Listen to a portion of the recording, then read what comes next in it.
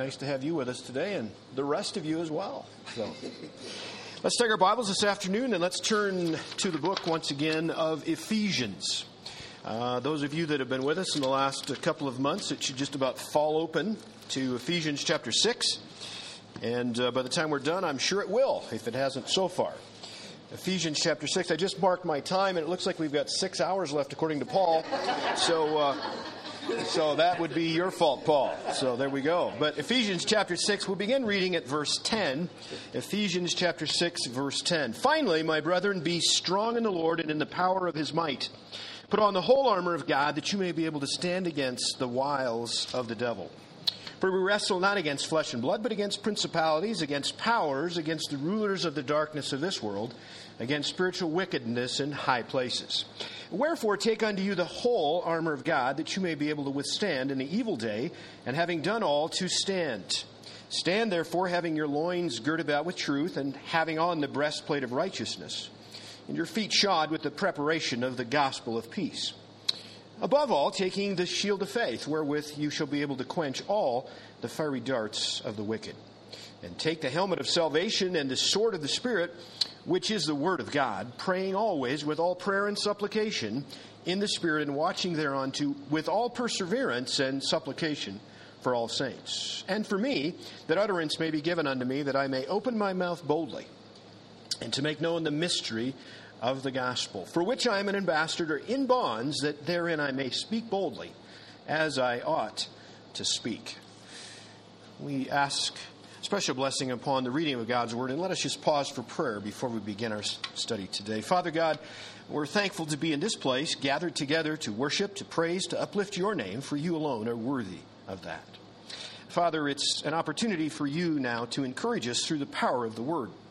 We would ask that we would be attentive to the Holy Spirit, who exclusively we ask would teach us this afternoon. We would ask that the words of life, the words that literally depict and unfold and show yourself, Father, to be taken in, so that relationally we will have never been closer to you than these moments. Father, we'll pray that you will change us where we need to be changed, encourage us, strengthen us, give us wisdom. And above all, Father, may you be glorified in all that's said and done. And we thank you for what you'll do. In Jesus' name, amen. Well, we've come to actually the fifth piece of armor today, and it's been somewhat of a long journey, I guess, but certainly if we take our country, our nation where we are, this is probably as needed as anything today, knowing where we are spiritually. We are in a spiritual war in this world, particularly in the United States of America. I've never seen in my lifetime, I guess you guys know that. I just turned 60 this last week, and I thought 60 was so amazingly old not very long ago, and now it's middle age. It's not a problem. Just get used to it. I'm talking the middle-aged people in the congregation. Amen. Okay. Well, very good. Now that we're all on the same page, but let's talk about seriously now. The fact of the matter is, quite honestly, folks, we need to put on the whole armor of God. Paul is and you take the book of Ephesians, you start to tear it down. It's amazing what he starts out in verse 3. He talks about blessing us with all of those blessings that are heavenly. He starts us off looking to heaven, and literally now at the end of this fantastic letter, this unfolding of who we are in Christ, in him, in whom, all of those things, literally, and telling us how to walk, how to think, all of those things. And now we're at the end, and he says, "What? You are in a big-time war." And you literally, we talked about it last week, we jumped ahead, because it fit my mother so much, was a prayer warrior. She was a prayer warrior. And to think literally, he starts us looking to the heavens, and he ends where? Us on our knees. The greatest place for us to be literally is on our knees. Well, we're going to take just a step back in verse 17. The one we're going to look at today is number 5 in the weaponry, if you will, and that is to take the helmet of salvation. To take the helmet of salvation. He's been very careful, actually, Paul, to show us the importance of all of the armor of God. There are a number of scriptures even that talk about the fact that there are some people today that don't even know we're in a war. Once you're a Christian, it's fantastic. You just, I guess, tiptoe through the roses and it's great. Hebrews chapter 12, it tells us really that we're in a race. And I don't know about you, but you don't really go to a race. Oh, let's see. Well, looks like these people are all lined up. They've got their right clothes on. They got their right shoes on. I think I'm just going to kind of relax and just kind of jog along. Who would do that? If you have the opportunity to be at the race, wouldn't you run with everything, with all the zest and zeal that you possibly could imagine? Especially considering that we have Jesus Christ. The race of life should charge us on like no one else. That was Hebrews chapter 12. Ephesians chapter 6, he says you're in a war. I mean, you have to measure that for a moment. That means it's serious business. It's really big time. And the really cool thing is you cannot lose when you're in Jesus Christ. That's not up for grabs. You're in a war that you won. Amen. God's got this. He provided everything necessary for you to win the victory. Now, the really cool thing is it's not your strength. Because if it was, you would lose. Every time we look to ourselves, we get in trouble. Is that not true? There was 3 lines as I was driving to the graveside service for my mother, and it was one of those mornings where stuff just goes wrong. I won't go into all of it, but one of the last things, I was going to put gas in the van because we had chairs, we were getting the microphones, and have you noticed about the Melhoff thing, we're never early? Have you noticed? Who said no? Problem. Oh, right here, our problem child. But at any rate, you're so right. And I was finally, and I'm on the phone, of course. I've stuck the nozzle into the gas tank, and I'm going to turn it on. And then no one told me that the hose should have been replaced because it went whoosh. I remember I do remember who I was on the phone with. I said, "Oh, man, that was not good." And he said, What? I said, "I've just been sprayed with gas." And I had my white shirt on. I was ready, right? I was ready. So I shut that off, go in the house and quickly try to wash down. And it's just not gone real smoothly. Okay? Finally get it all together. On the way to Dillon. And I remember between Twin and Dillon, those moments, thought came across my mind, it sure isn't easy. Followed by, Mom's life never was easy. I don't remember my mother ever having it easy. But the following thought was, but she made it simple because she trusted God. And then the line that I'd never ever had crossed my mind, and it is so incredibly true, and it came from not me, from somewhere else, it was this. But life gets very complicated when we try to make it easy. Isn't that absolutely true? Sometimes the best thing for us is when life is not easy, because then it becomes easy to trust God. And when we try to make our lives easy, we make really dumb decisions. Isn't that true?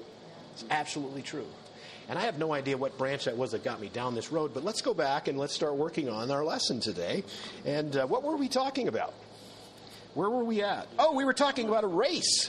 If you go to 1 Corinthians chapter 9, guess what? We actually have depicted for us in Scripture by Paul a boxing match. That sounds rather robust. We have a war in Ephesians 6. You know what? There is nothing easy. There is nothing laid back about the Christian life. It is full scale, go get them. And God gave us everything we need to get that done. Now, the first 3, this was a couple of weeks ago, but the first 3 pieces of armor that we have are mentioned to us: the belt of truth, verse 14, the breastplate of righteousness, and your feet being shod with the preparation of the gospel of peace. Now, I pointed out to you when we finished that section, let's go to verse 14 in your text. It says, "Stand therefore, having your loins girded about with truth, and having on the breastplate of righteousness." And the thought continues, literally, having your feet shod with a preparation. Those are 3 pieces of armor that once you have them, don't take them off. Now, the next 3 talk about taking. I think about the fact if someone is in war, he's in a battle, there's a time that you must rest. You know, you have to take nourishment. You must sit down from the heat of the battle is gone, and you're kind of an in-between thing. Those three things you continue to keep on. That is to live a life of commitment to truth. That's the belt of truth. That's literally all, brings it all together within the sense of commitment to living a life of truth. Don't ever take that off. You don't take your belt off in the middle of the war, ever, ever. And then secondly, he talks about the breastplate of righteousness. That is to live a life that is holy. Don't make that word any bigger than you.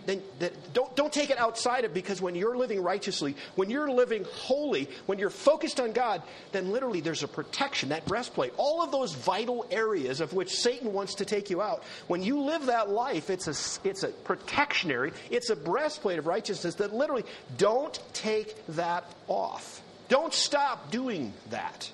And then the third thing is the fact of having your shoes, or have your feet shod with the preparation of peace. That level of confidence. You know what? You can have the greatest stability when you're standing firm. And again, we're not asked to go, don't go chasing after the devil. It never tells us to do that. We are to stand firm and to resist him. He takes off then.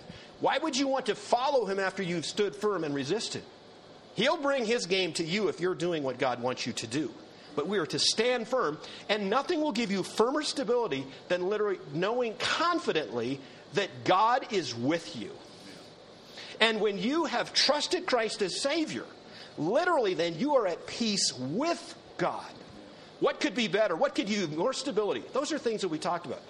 Having those things, don't take those off. And then 2 weeks ago, we talked about taking up. In fact, look at the next one.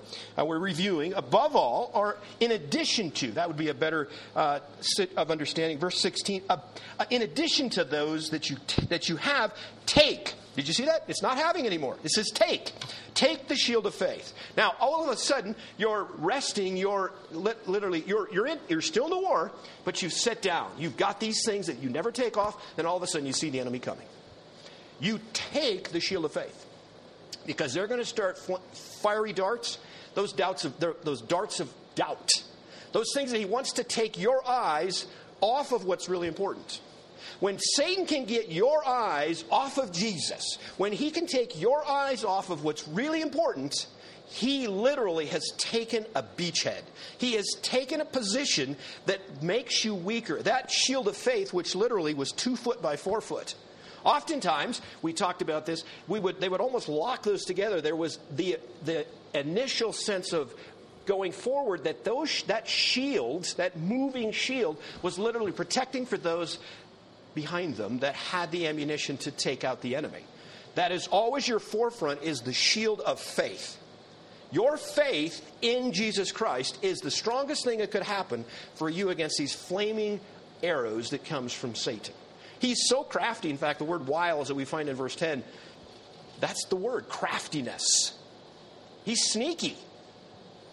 Well, we come to the second one. You say, man, that's just review. Yeah, that's just the review. So let's go to the fifth one now, and we find to take, again, did you notice that? To take the helmet of salvation. This would be another one of those in the heavy hitting, the heavy stuff going on, to take the helmet of salvation.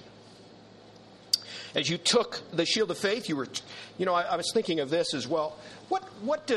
Tell me what's equal to trusting God. And if I was going to ask you today, how many of you trust God? And you'd kind of look around, we're in a good place that you could say, yeah, I trust God. Right? And I'm not going to ask you to do this, but it's interesting, when you say you trust God, there's something that really does happen.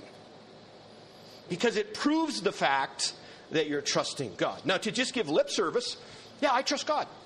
Well, how do you know? Excuse me? Obey. That's exactly right. He had my notes. You must have gotten right into them. Good job. I like that. You're right on it. In fact, I'll tell you something. If someone says they trust God, I can tell you this. To know that that's true, that means they're going to be obeying God. And when you're obeying God, it tells me that you're trusting God. Those things are interchangeable. And that's literally what the shield of faith is trusting God by obeying Him. When we're obeying Him, we're showing that we're trusting Him. The helmet of salvation. Now, let's talk about the Romans helmet for a moment. What did those look like? What was, and we're talking about the vintage or the date in which this was written. Paul would have been talking about a Roman soldier.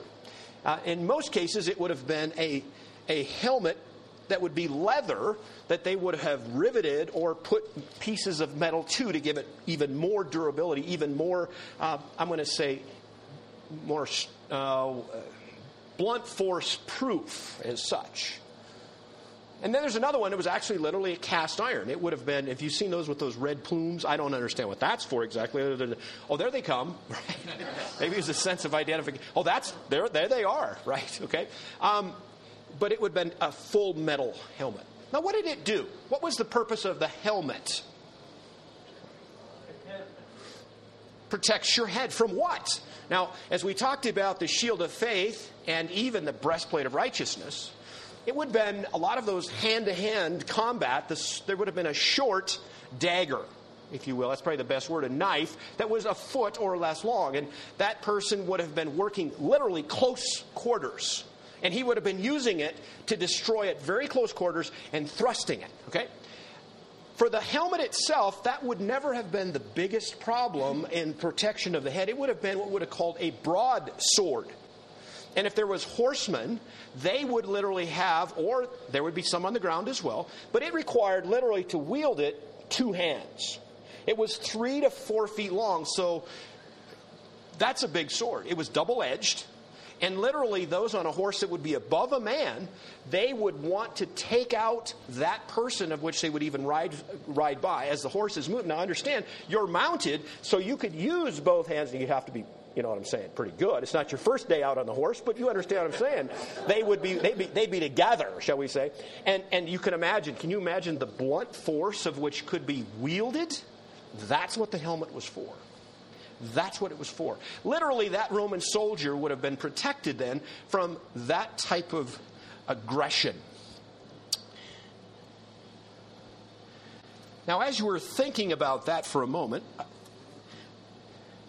we won't probably get to it today, but I would like to say that in the Christian standpoint of the helmet of salvation, we'll be talking about that in just a moment, but from the enemy that we're dealing with, as Satan or the demons or the evil forces, as they would wield that broadsword, that double-edged sword is literally 2 things that probably are the Christian's biggest challenges.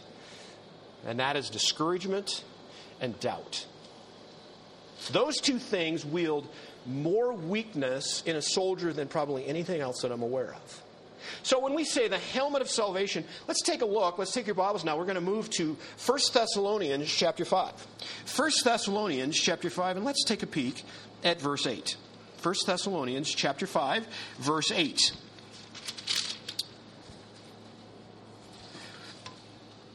First Thessalonians chapter 5 and verse 8. Well, look at the similarity between what he had written to the Ephesians. Verse 8, chapter 5, 1 Thessalonians, says, "But let us, who are of the day, be sober." That would be ready. Putting on look at this. Putting on the breastplate of faith and love, and for a helmet, the hope of salvation. Okay, now let's come back to Ephesians and let's think about it. Now he said, put on the helmet of salvation. Now at first glance you say, okay, so we got to get saved. I'm here to say, not here. Because this would be step 5. Are you kidding me? Oh, no. Salvation is the only way you can have access to the armor. If you're not saved, you don't even get the belt of truth because you don't even know you're lost. That's right. So it's not getting saved, step 5. It's understanding the full scope of what salvation is. Now, what in 1 Thessalonians, chapter 5, verse 8, the hope of salvation. So literally, there are 3 aspects to salvation.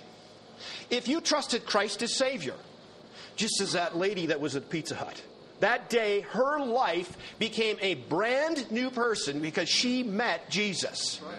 Or Jesus met her. But she was ready. And it's amazing how we're in the right place and apparently the wrong road is just where God wants us. Isn't that how God works? It is just the way He wants it. But here's the deal. That would have been the moment that the first phase of salvation took place. And that is called justification. That would be the past. That is the past to that woman that accepted Christ. It is in her past because she has been declared not guilty. Amen. And that is the penalty of sin that is no longer something she has to deal with. It's behind her. It's over. Amen. Amen and amen, right? Amen. Okay? But that's something that is past. Not to be concerned with any longer. And most of you in this room could go back to a date. You could go back to a time when literally you gave everything you were to Jesus Christ. You trusted Him. And trust is such a simple thing, quite honestly. We make it bigger sometimes than we want. Again, I'm the only one that is not trusting in a chair right now. All of you have taken a position and said, you know what? I trust this chair because I'm going to sit in it. That's right. Now, I wouldn't trust the chair with my eternal life because it's not big enough, it's not strong enough, it's not smart enough, it never conquered death. That's why it's so easy to literally trust the only one that literally conquered death, and that's Jesus Christ. That's why I don't trust Muhammad. That's why I don't trust Buddha. That's why I don't trust anyone except for Jesus Christ, because He literally was the first fruits. He was the one that took us. We're going to talk about this in Hebrews. He literally has the hope that He went first. He was the forerunner to salvation. And you know, when we think of I'm getting ahead of myself. Isn't that fantastic to know that in the past, our past is taken care of. It's done for. Now, eternal life starts at that moment. Now, eternal, what does that mean? It means exactly what it says. There's no way to interrupt it. It's got a beginning and no ending. Isn't that cool? But we also, salvation is not just about the past. It is about the present. In the time frame of which you find yourselves from that justification, that period in the past that you trusted Christ as Savior, from that very second forward, you went into the second phase of salvation. It's the present phase, and that's the one that is very challenging. It's called sanctification. And it sounds almost too much, doesn't it? It's like we're not good enough. No, you're not good enough for that, because if you're trusting yourself, you aren't going to get it right. That's where the weaker we are, the more we trust in God, and it's His strength that makes us strong. That's what that's what Paul said in the Corinthians. In my weakness, I am strong in Christ. Absolutely true. Now but this is really important. Now let's go back and review. When we were justified, we were taken outside of the penalty of sin. During the process of sanctification, literally, you are no longer under the power of sin. Isn't that great? Now, if you sin, it depends. Really, we either trust God or we trust Satan. There's not a lot of in-betweeners. If you're sinning, that means that you trusted Satan. If you deny sin, that means you trusted God. Amen. So who do you trust? Now remember, the same power that raised Jesus from the dead, that same dynamic power, literally lives within you when you trusted Christ. So there's not anything of which, now I would say this, is there anything that Jesus Christ couldn't have handled? Is there anything that He wasn't able to take care of? There's not something that He's not powerful in? Of course not. That same power lives within you. The power of sin is broken because of what Jesus Christ did. But that's still not exactly what Paul is talking about to the Ephesians. He's actually talking about something else. There's one more phase, and it is called the future. Because the penalty of sin is gone. The power of sin is gone. And I'm saying that it should be gone. And thirdly, there's a phase coming, and it's called the future. And it is our glorification. And it means that we will no longer be in the presence of sin. And I am looking forward to that. That's the one thing I'm a little bit envious of my mother. She today is in a place where there's no sin. Romans chapter 7 talks about, I think, one of the greatest apostles, Paul the apostle. I mean, what more could you ask for? And he was so honest, so humble. He says, you know what? This is so terrible. I can't do what I want to do, and I do what I don't want to do.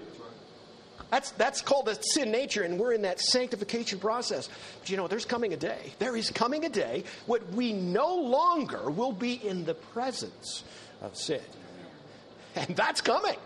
That is coming as sure as we're here in this room. Because God promised it. He didn't leave it up to you. He fixed it. He fixed it. I've got to find my glasses a minute.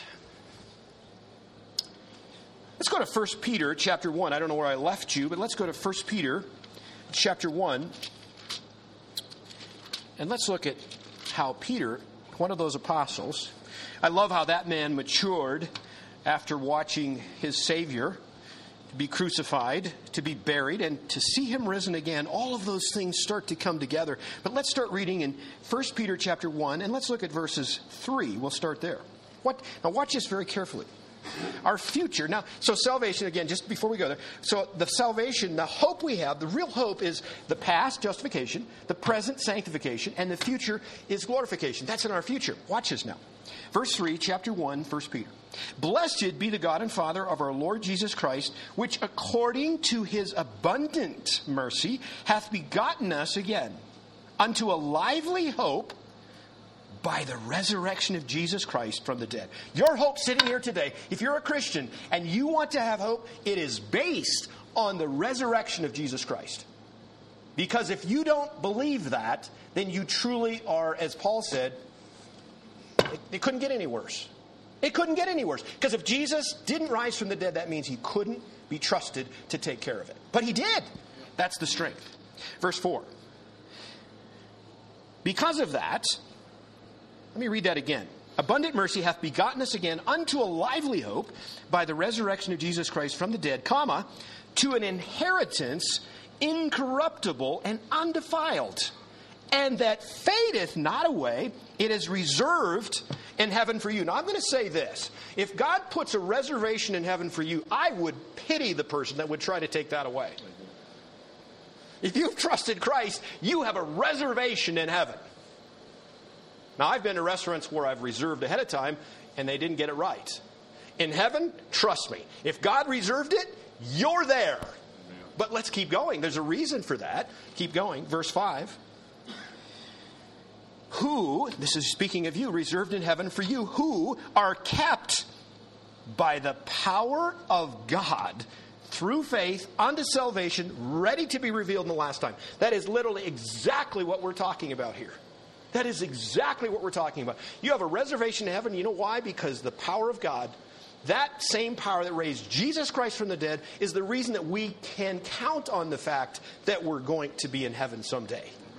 And that hope of salvation, see, if you don't have that hope, and I'm talking all three phases of salvation, and you are not covering your head, protecting your head, that sword, that broadsword of, remember what we said? It's two-edged. We'll be talking about it probably next week. Is what? One side is, I got to get this right. Discouragement, and the other is doubt. If you don't have a firm grip on how solid and secure your salvation is, you will be subject to be taken certainly backwards with discouragement and doubt. But if I know that I am going to heaven because God said it, I'm in good hands. That helmet of salvation is so much bigger when I know that every single phase of that, God does not make junk. And look at this. This verse just popped in my mind. You're right there. Philippians chapter 1, verse 6. Look at this. He finishes what he starts. This verse is good. Every once in a while, my wife reminds me of it because she's thinking I'm not quite far enough along. But look at it. He is faithful to complete what he started. This is a verse you need to keep close by. Philippians 1, verse 6. Philippians 1, 6. Still hear pages rustling. Philippians. Now again, you remember the book of Philippians? Isn't that amazing? Here's a guy, Paul, and he's writing this letter about, if I was going to ask you in one word, tell me what Philippians is about. Joy. It's all about joy. So where would this guy, he must have had a vacation in the Caribbean. He must have been somewhere in the Bahamas, lying beside the beach with a lemonade and a shade, and he's writing about good times. But if you've done your study in Philippians, literally, Paul was in jail. Because he was preaching about Jesus. And he's talking about joy. And he meant it. But look, this is part of the reason. Chapter 1, verse 6. Watch. Being confident. Oh, that's good stuff. Being confident of this very thing. that he, this is God, which hath begun a good work in you. That would be justification. That's the first work of salvation. Will perform it until the day of Jesus Christ. You are a work in progress, and what he starts, he finishes. I'm really glad of that. I said at my mother's graveside, I said, that verse actually popped in my mind, but it was in a little different light. You see, God is using you if you're living in Jesus Christ. If you've dedicated your life to doing his will, you know that God will use you to perform those things that need to be maturity in others. My mother was 94 years old. I think one of the reasons that she lived at that length of time is because I needed more work. And some of you are laughing in a nice way, But you know what? She also was working on others, wasn't she? She was teaching others how to be a prayer warrior. She was teaching others how to literally get in tune with God. See the importance of literally laying your life before God. You know what? Those are awesome things. And people become part of God's plan to fulfill Philippians chapter 1 and verse 6. And he wants to use you in that regard. He wants to see us mature and to become more of everything he's saying. Another verse. Let's go to Romans chapter 8 for a moment. Romans chapter 8. Romans chapter 8.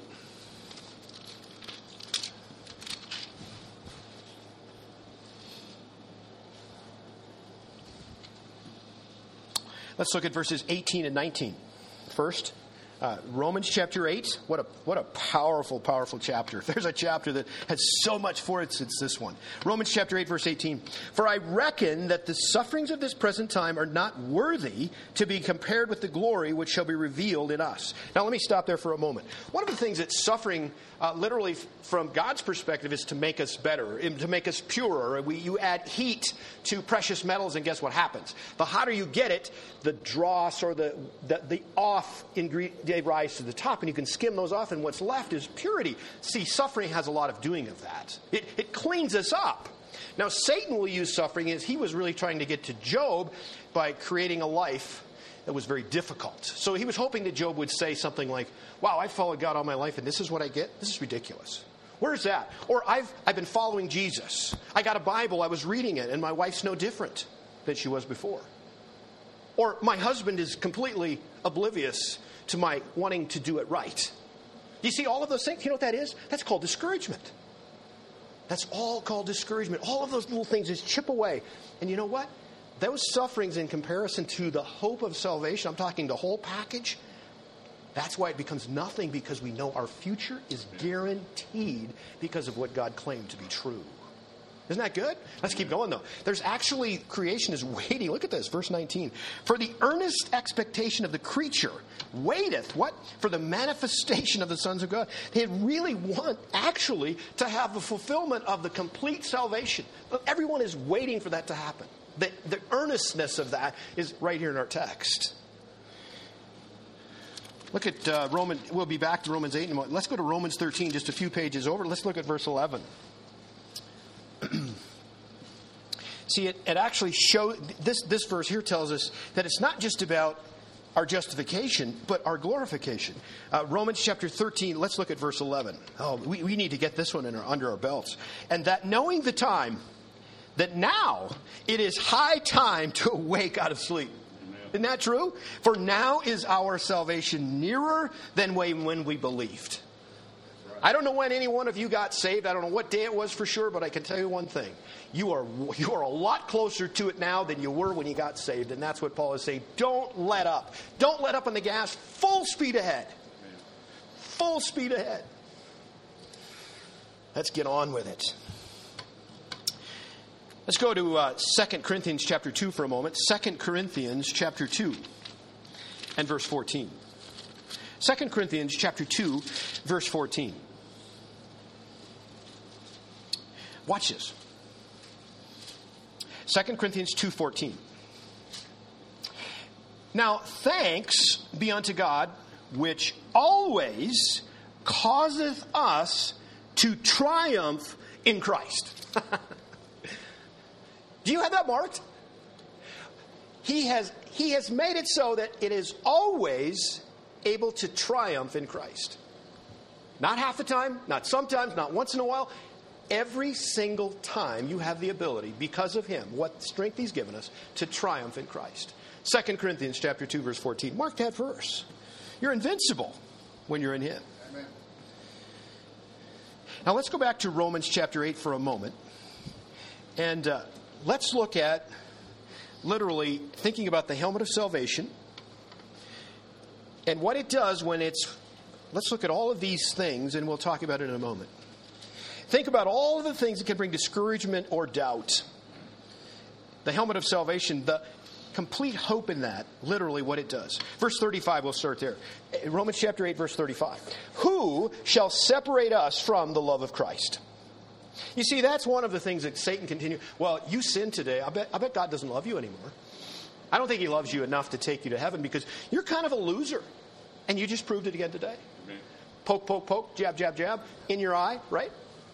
That's a great question. There's a lot of people today that are wondering, you know what, I really don't deserve to be loved by God. You're right. There's not a person here, there's not a person in the entire world that deserves to be loved by God. But he does. In fact, in Romans chapter 5, verse 8, he says, he commendeth his love towards us while we were yet sinners. He died for us.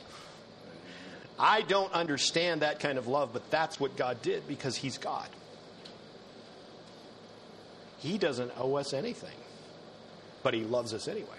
But let's keep watching. That's a great question. So how Paul going to answer it? Romans chapter 8, he says this, who shall separate us from the love of Christ? He throws some things out. Shall tribulation or distress or persecution or famine or nakedness or peril or sword? Now, that covers a lot of country, doesn't it? Somewhere in there in your last week when you said, oh, this is crazy, I can't handle this anymore. I think it's in one of those. One of those words. You're somewhere in there. Or maybe it was even something worse. But you know what? I bet it's right there. Well, let's keep going. Verse 37.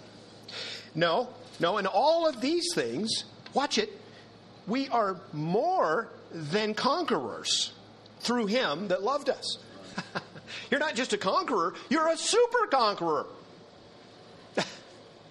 Now, how many times have you said that? I am a super conqueror. Now, make sure you say it in the right light, because if it isn't God that strengthened you, he's going to take you down a notch to find out where you really are. But you can still be a super conqueror in him. Let's keep going. Verse 38. For I am persuaded that neither, watch now, neither death, nor life, nor angels, nor principalities, nor powers, nor things present, nor things to come, nor height, nor depth, nor any other creature, that's including yourself, by the way, shall be able to separate us from the love of God, which is in Christ Jesus, our Lord. I cannot think of anything more refreshing to know the fact that our hope of salvation in every single phase is right there. You cannot be separated from the love of God if you have trusted Christ as your Savior. Forever. That's right.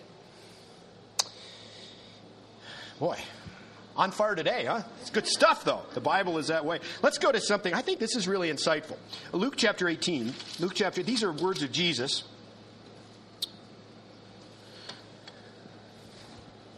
Jesus was sharing some parables, and he was talking about prayer. And look at that. It's just it just flows, and then you move on. But let's think of this carefully. I think we might have mentioned it last week.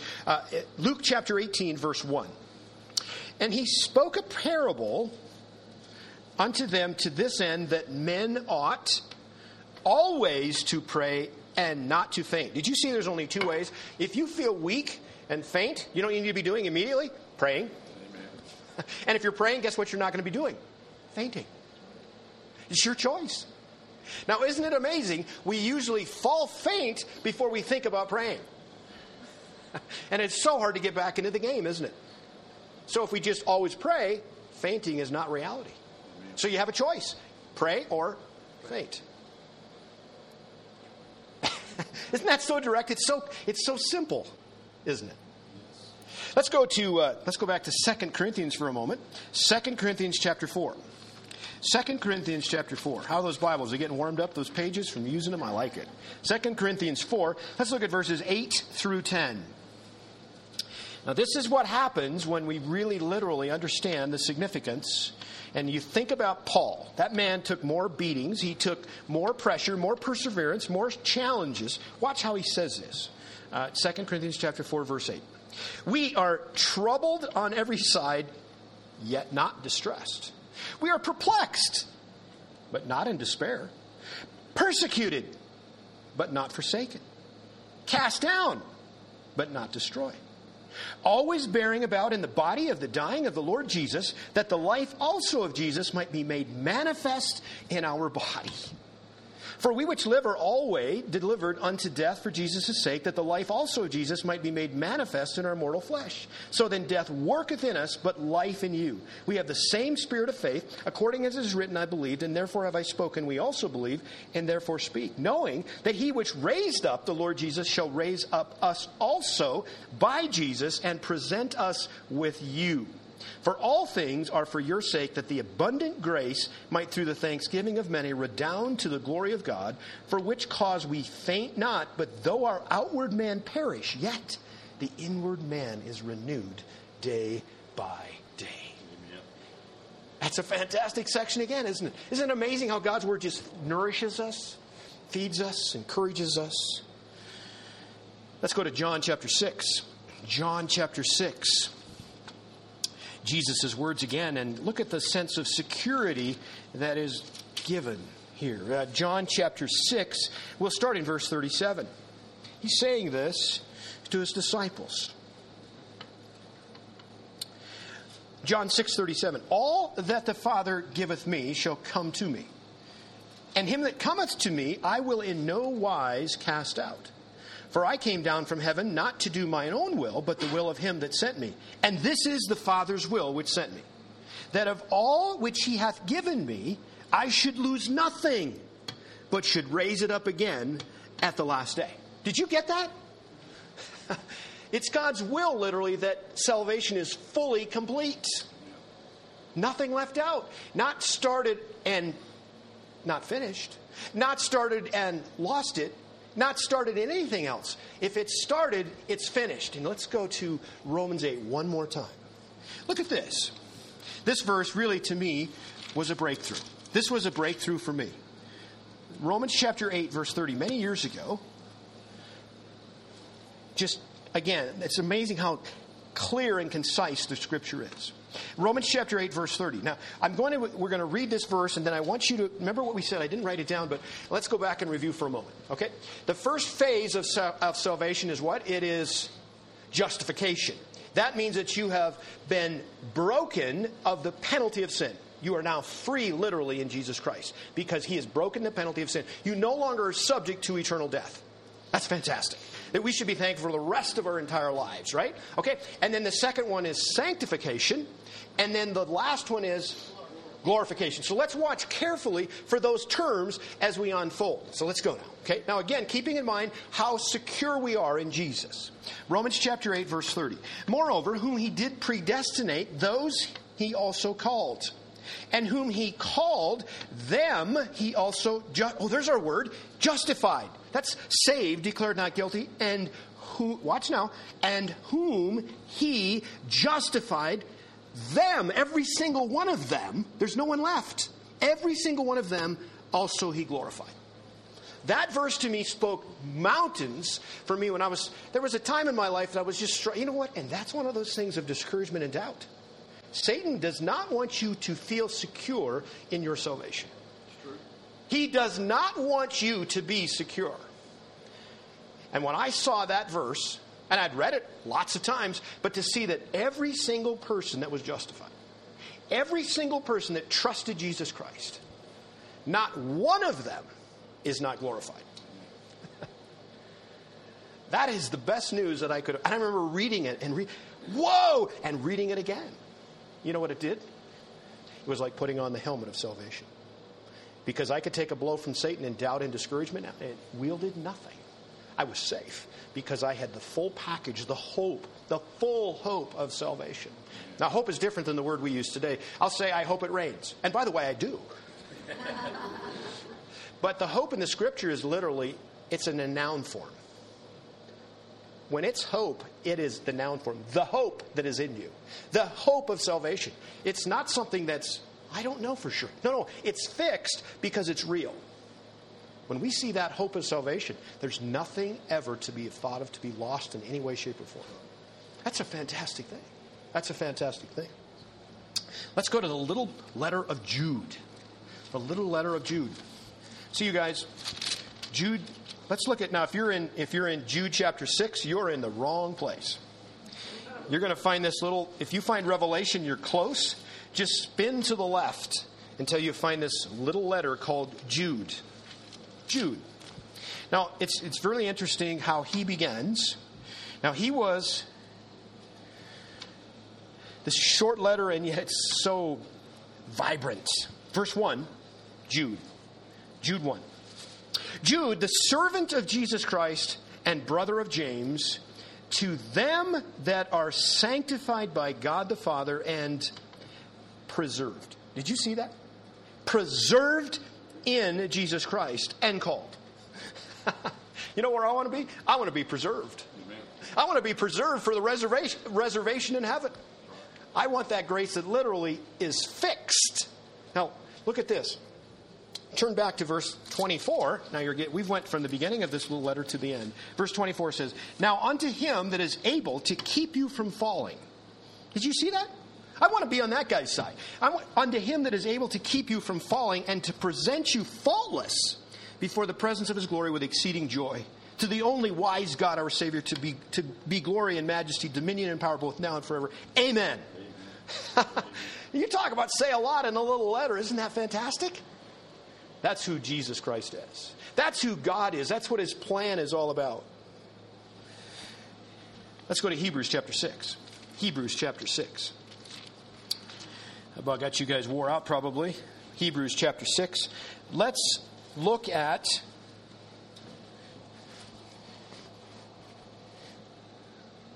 let's see. Hebrews chapter 6. Let's start in verse 13. Verse 13. For when God made promises to Abraham, because he could swear by no greater, he swore by himself, saying, surely blessing I will bless thee, and multiplying I will multiply thee. And so after he had patiently endured, he obtained the promise. For men verily swear by the greater, and an oath for confirmation is to them an end of all strife. Wherein God, willing more abundantly to show unto the heirs of promise. Now, you are in that heirs of promise. It's amazing for me. This is one of the things that's really bothering me today with how the United States is in its stance towards Israel. It's a weakened position at best. In fact, it's almost the sense of there's animosity now from the Americans towards Israel. If you take your Bible, which we no longer seem to do at the higher halls of Congress or in places of leadership, we need to dial into Genesis chapter 12 and Genesis chapter 15. And literally God promised. And you know what? When God promises something, there's no one greater to promise. There's two immutable things. We talk about those in a moment. That literally, I will bless them that bless you, and I will curse them that curse you. I think I want to be on the blessing side. And if we're going to do that, we need to get on the side of Israel. Because that's what God said. And if God said it, we better do it. Trusting God equals, remember, obeying God. Obeying God equals trusting God. We need to do what we know to be right. And we're in that blessing. We're there. So let's keep reading. Where did I leave you? Let's read verse 17 again. Wherein God, willing more abundantly to show unto the heirs of promise, that's us, we're part of that, the immutability of his counsel. In other words, you know what? This is really cool. Now, no, I shouldn't say this, but one of the other reasons that I don't trust or follow Allah, the reason I'm not a Muslim, is because one of the key tenets to Allah is the fact that he has the ability to change. He can abrogate. In other words, he can change his mind. Oh, that sounds so bad.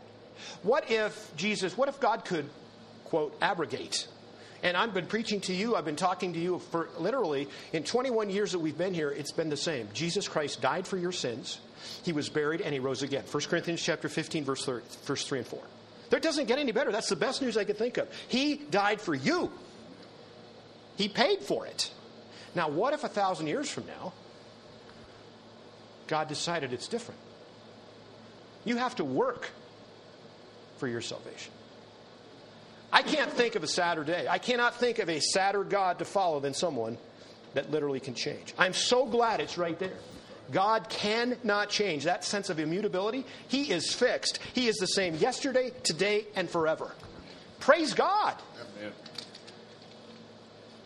Those men that flew into the towers of 911, their God literally, 5 years from today, could change his mind, that they no longer fit the model to be in paradise. Would you want to follow a God like that? I want one that I know where He's coming from all of the time for eternity. Let's keep going. It gets better. Here we go.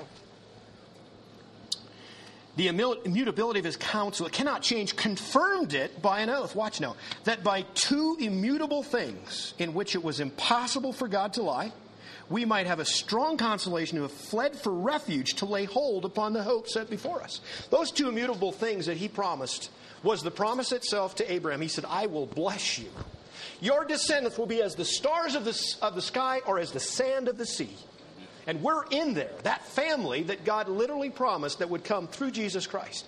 That promise is immutable. And it's immutable, secondly, because of the fact it was God Himself that promised it. And in Titus chapter 1, verse 1, it says, or verse 2, and God who cannot lie. Isn't that good to have a God that cannot lie? Oh my goodness, is this not powerful? The helmet of salvation. The helmet of salvation. Now, let's keep going. One more verse. That hope, verse 19, which hope we have as an anchor of the soul, both sure and steadfast, and which entereth into that within the veil, whither the forerunner is for us entered, even Jesus, made a high priest forever after the order of Melchizedek. Now, there's a lot of stuff going on there, but did you see the word anchor? You know what? I need an anchor for my soul. I do need an anchor. You need an anchor. You need something that you can really be fixed to. Now, when we think of an anchor, I remember, many years ago, we went to Los Angeles. That was way back, wasn't it? That was like 1983. We were just married. And I remember visiting the Queen Mary, that ship, just sitting there. And I remember seeing the anchor. Have you ever seen that? Anybody see the Queen Mary? If you haven't, yeah, you have. I mean, just, like one link holding the anchor. It's massive. And the anchor itself, it was gigantic. And that's when I think of anchor, that's what I'm thinking of. But I want you to, and you know what anchors usually are? If you have an anchor for a ship or you have an anchor for something, you know what? They're always downward, aren't they? They're in the ground. In fact, some would take a boat, a smaller boat, from a ship if they didn't have a good place to get it, and they would take it where it had a firm footing. Do you know where your anchor is for your soul? It's in heaven. It's an upward anchor.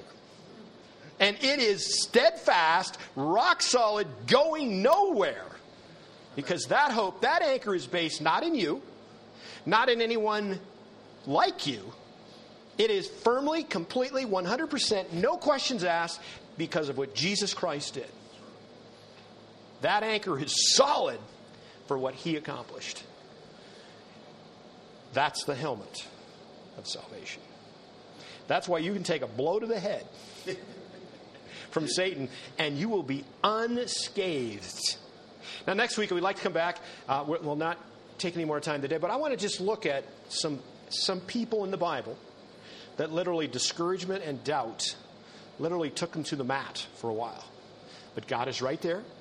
I'm going to leave it right there. Because that's really cool. Let it hang so that you guys got to come back to see and feel what we're going to talk about.